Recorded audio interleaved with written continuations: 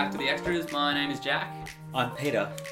Good to be back with you, and good to be back with you, Peter. We've had a little time off since the Jonah series, which is the last time we were hanging out and talking Old Testament narrative and irony and prophecy, all the beautiful things we got to have a look at then. So yeah, really excited to have you back on the podcast as we get into our series this time around. For those who need a recap and a reminder, we're starting this new series. Give us a little taste of what are we seeing on this Sunday just gone, and what are we looking at for the next few weeks?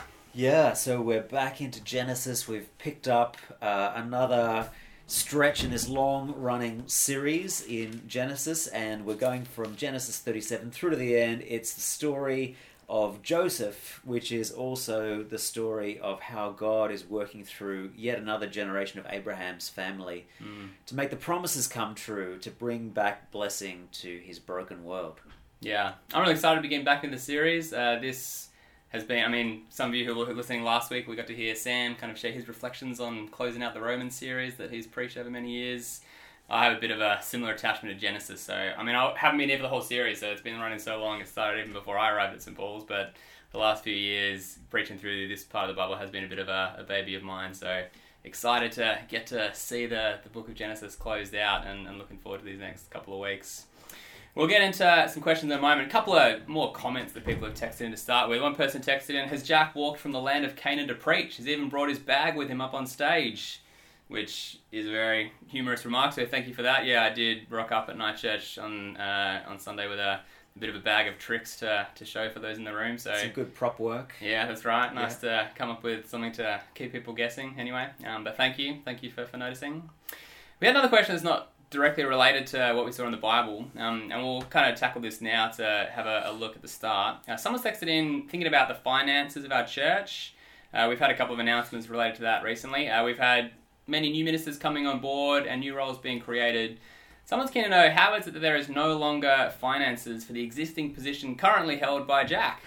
This is particularly striking as a new minister was announced in the same service that a lack of funding was announced. And that is really exciting. We have Kelly starting with us this week. Probably when you're listening to this on Friday or so, it's Kelly's first day, and we're really excited to get to welcome her to the team and to start putting even more energy into this wonderful membership part of church life. But yeah, Peter, the question here is, what's going on? Why is it that we are kind of +1, -1? Where is the money up to? Yeah, how should we think about what's going on here?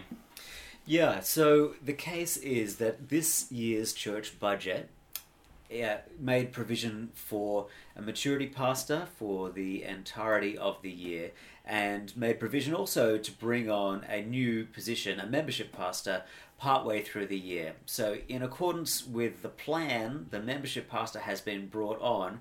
However, giving currently is lagging just slightly behind the budgeted position, which means that when it comes to replacing our membership pastor, now of course, Jack, no one could replace you.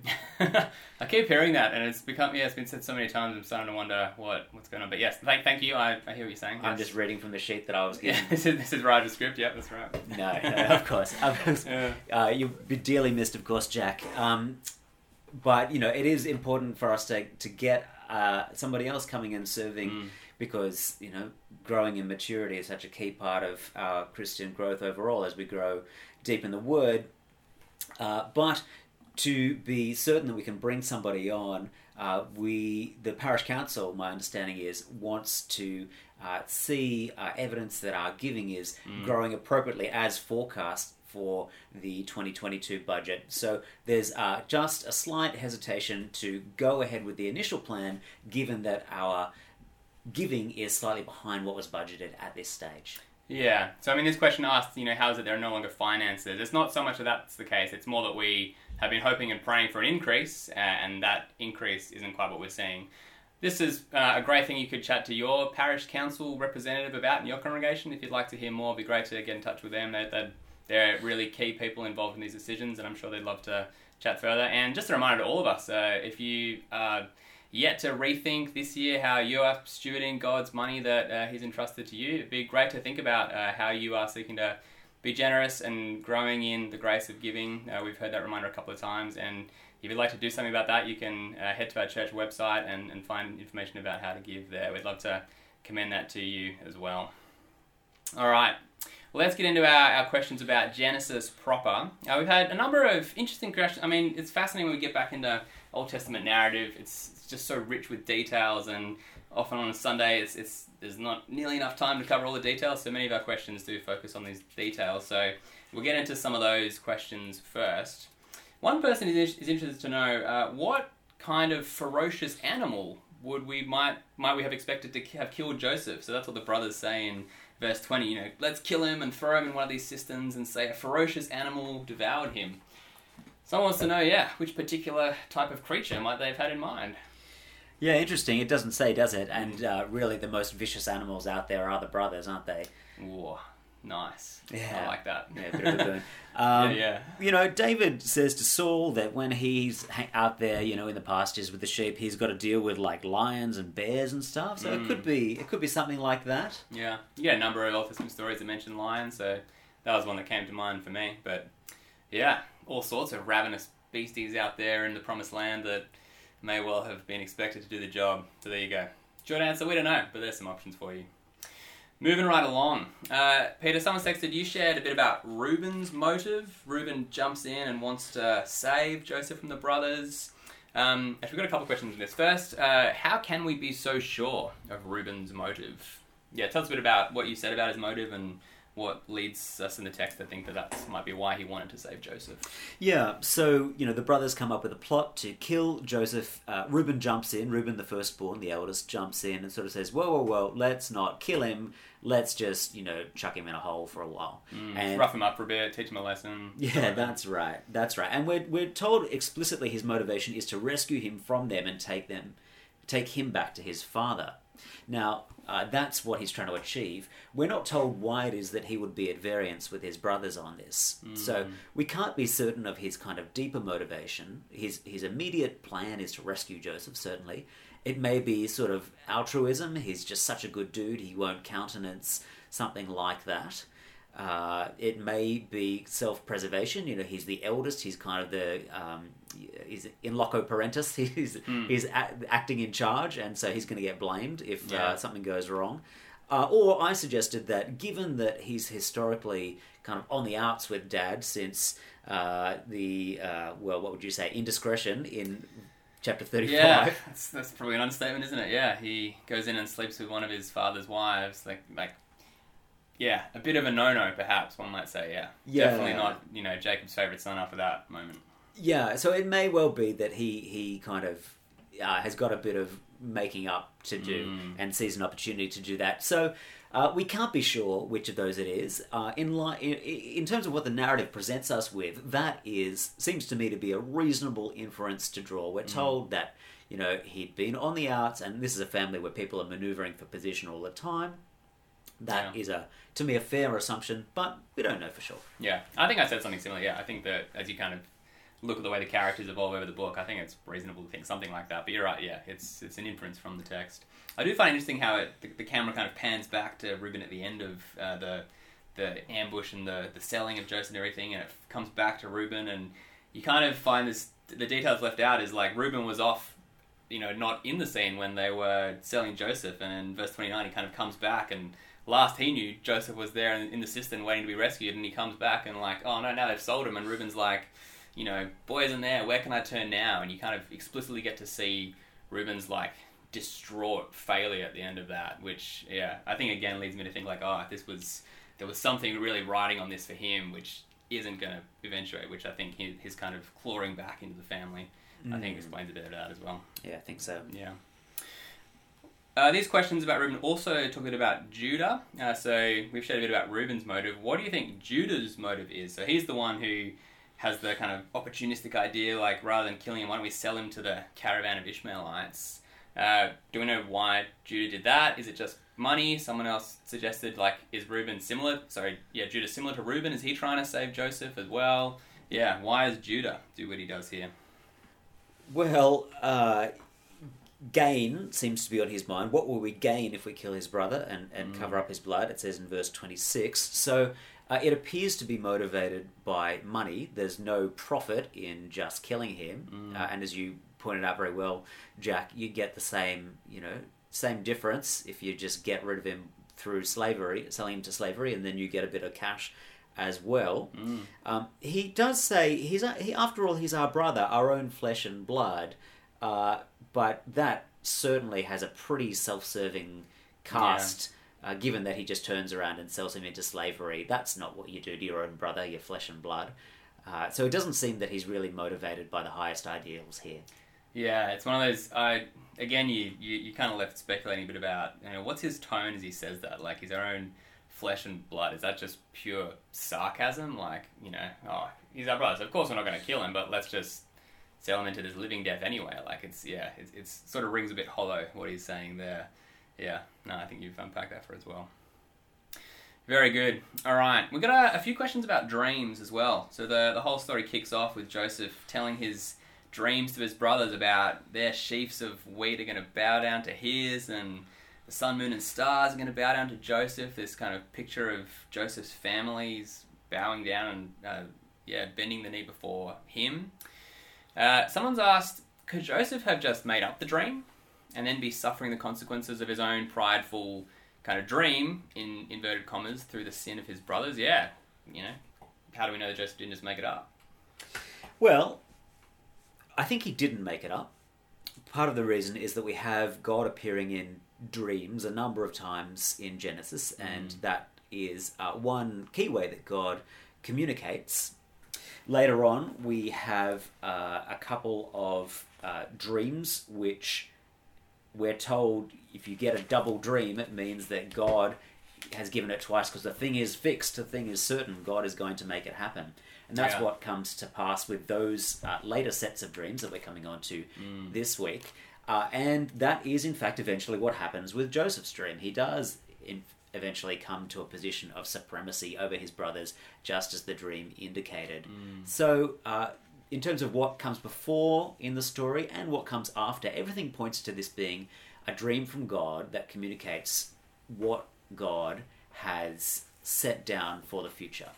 Yeah. However, it is, of course, a little bit more complicated than that, isn't it, Jack? Yeah, and we're going to get into that, a couple more questions. Another little detail supporting that, chapter 37, verse 5 just says Joseph had a dream. Like, the narrator tells you this is what happened. Like, you don't just get Joseph claiming it, you actually have the narrator saying Joseph had a dream. So I think it's pretty clear this is a dream that happens, and then everything else he said, like, the story goes on, becomes very clear this is from God. Another question on this, why didn't God just announce the dream to everyone instead of Joseph being the one who reveals the dream? Why didn't God do that? Yeah. Well, I think my standard response to this kind of question is, you'd better ask him. Take it up with God directly. Yeah. It is, to be a little bit less flippant about it. As the story plays out, there are some important reasons it seems why that didn't happen. The whole flavor of the Joseph story is that God is at work, but not in a way that is immediately obvious to everybody. And so one of the things about the dream is it's not related as a dream from God, as our previous questioner has picked up very astutely. It doesn't say that God appeared, it doesn't say that God spoke, and there's room for the brothers to see. It seems that they take it, well, perhaps they sense that it's from God, but they do also seem to take it as just an indication that their brother is doing more of the same, more of his kind of brattish ways. Yeah. So it's not... this is a story where we're left to read off events. Things happen, and it's not totally clear straight away where God is in them, and we have to wait and see. And that's kind of part of the point of the whole Joseph story. Yeah. You start off, and one of the things Peter and I have been chatting about the last couple of weeks in the lead up to this is, in the Joseph story, it's very, very tempting to always just rush straight to the end. You have this very kind of long, drawn-out narrative full of twists and turns, and it's tempting to just kind of cut straight to the chase and be like, but it's all fine in the end, and God has a plan, and he's working things out. But even the book of Genesis, this is the longest part of the book of Genesis. This is this really long kind of closing section to the book. It's a drawn-out story, and it's full of character development and twists and turns and backs and forths. And if you didn't have that, you would have just this kind of simplistic lesson if you're like, oh yeah, bad things happen, but God's in control, so it's fine. And I think the very fact that this story is so drawn out is helping us see that, like, life is not always straightforward, and life in this fallen world has its ups and downs. And when you're sitting in it, you don't always know what God is doing. You don't know the end from the beginning. The very way this narrative is shaped, I think, is meant to teach us that. And so as we preach through it, we're really working hard to not just kind of jump straight to the end, because we've got to, I use the language of kind of just sit in the ashes for a while, sit on the ash heap and feel the pain, because that's the way the story is set up. So, I don't know where I was going with this, but... Yeah, well, perhaps I'd add that lots of important stuff happens in the middle. It's a big, long story. Yeah. We don't go straight to the end. Lots of things happen in the middle, and lots of it comes about because Joseph shares the dream. Thank you, yeah. Joseph has a dream, he shares it with his brothers, and this sets off a kind of a chain reaction. The brothers react in a certain way. Joseph is sent off down to Egypt, and Joseph goes through all kinds of experiences there, which in God's timing, forecast to where we're headed, actually turn Joseph into the kind of person who is the right kind of person to be in a position of authority, just like the dream said.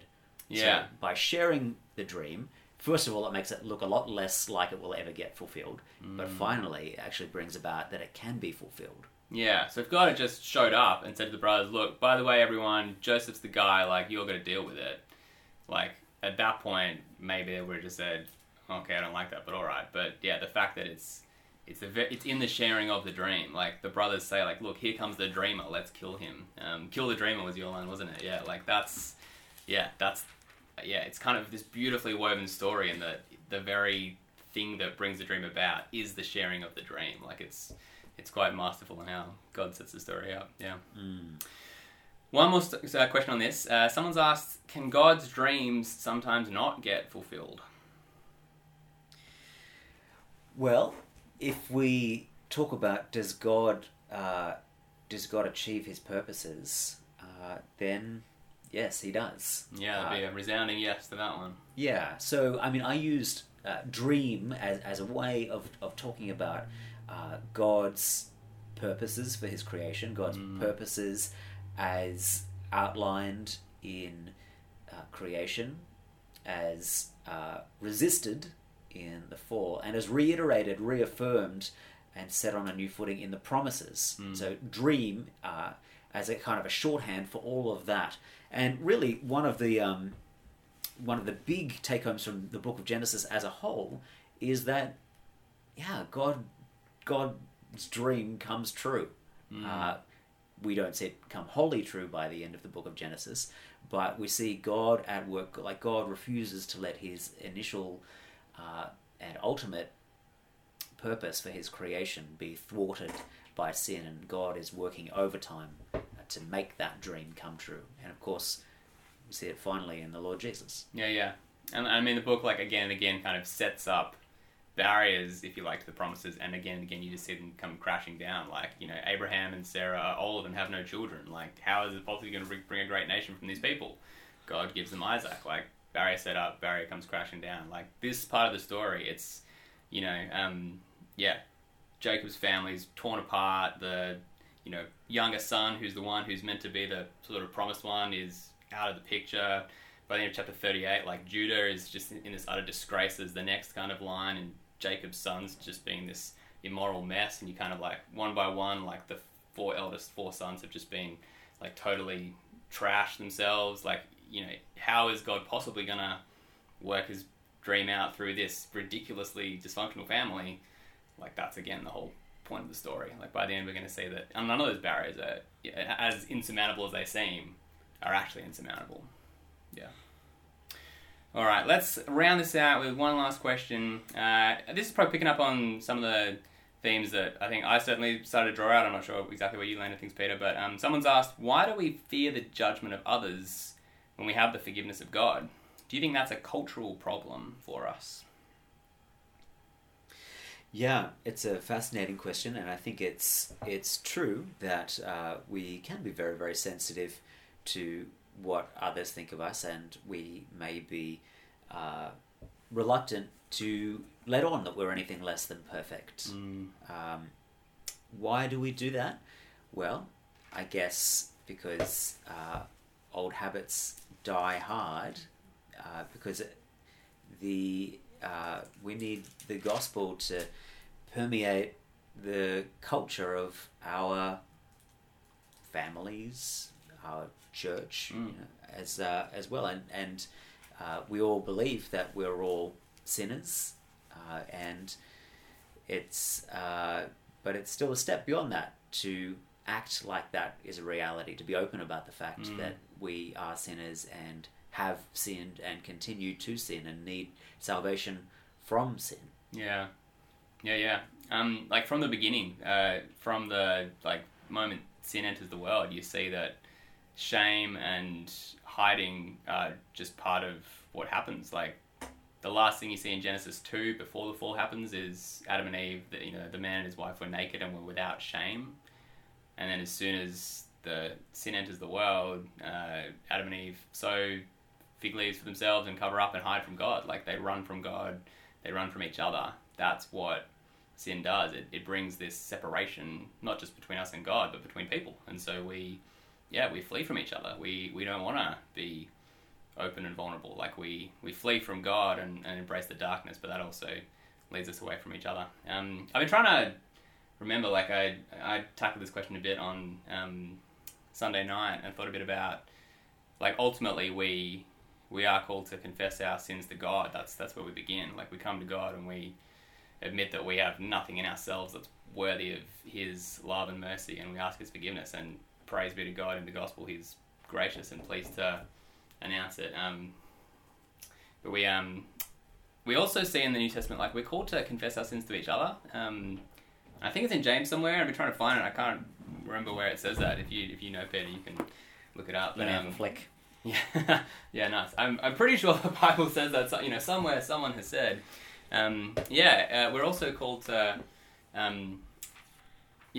confess to one another. I think because we are, as you said, meant to be this community that's marked by grace, where we are able to deal with sin because we know that forgiveness is possible. Like we don't have to be utterly consumed by shame and guilt so that there's no possibility of forgiveness. Like we know that's not the case. So we come to God and we must be kind of vulnerable and real with Him, but there's also a place for it to do it with one another, because we're the community of the light, we're the people of grace. Like this is where forgiveness is possible. Yeah. Yes. Therefore, confess your sins to each other and pray for each other, says the book of James, chapter 5, verse 16. It's in a fascinating context connected to healing, the kinds of suffering we might experience perhaps because of sin. Yeah. But I think there's something healthy, really healthy, about being able to be real in that way with one another, and there is a kind of healing in that. Yeah, and we talked a bit about that on Sunday night as well. Like, does that mean every time you ever meet with any kind of Christian ever, like it's obligated on you to just to air all your dirty laundry all the time? And I don't think that's quite the picture we get.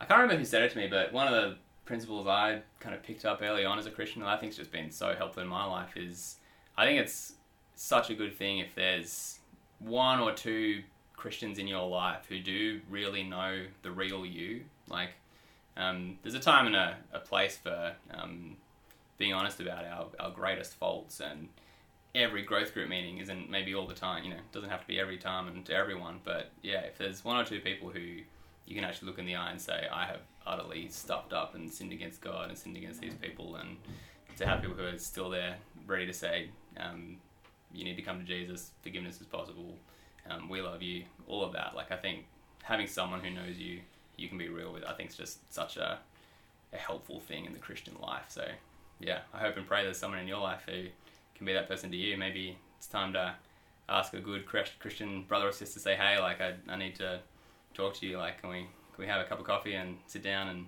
start building those kinds of relationships where we can actually bring sin to the light, because we're the people of grace and we believe forgiveness is possible. Yeah, lots there, but it's been wonderful to get stuck into this first part of our Genesis series. That's our last question as we look towards the weekend to come. Where are we headed next? What's happening on Sunday coming up? Well, plenty more ups and downs, twists and turns still in store for Joseph. Joseph is in Egypt. That's the last we saw of him. In Egypt, sold as a slave, but not dead. And we're going to see that nor is he abandoned by the Lord. And although there are still plenty of dark times ahead for him, we're going to see Joseph finally come to the place that it seems the Lord has been working to put him for all this time. Yeah, looking forward to that. I'm a bit sad. I'm actually not going to get to preach this Sunday. I'm having a couple of wisdom teeth out on Saturday, and it's been pointed out maybe that's a bit soft for me not to be ready to step into the pulpit on Sunday, but nevertheless, that's the decision that's been made. So looking forward to Rod stepping in and filling my shoes there. So thankful for you, brother. And wherever you are joining us at church on Sunday, we look forward to walking with you as we see how God works through his providence to keep fulfilling his promises. Till then, God bless. See you on Sunday. Thank you. Goodbye.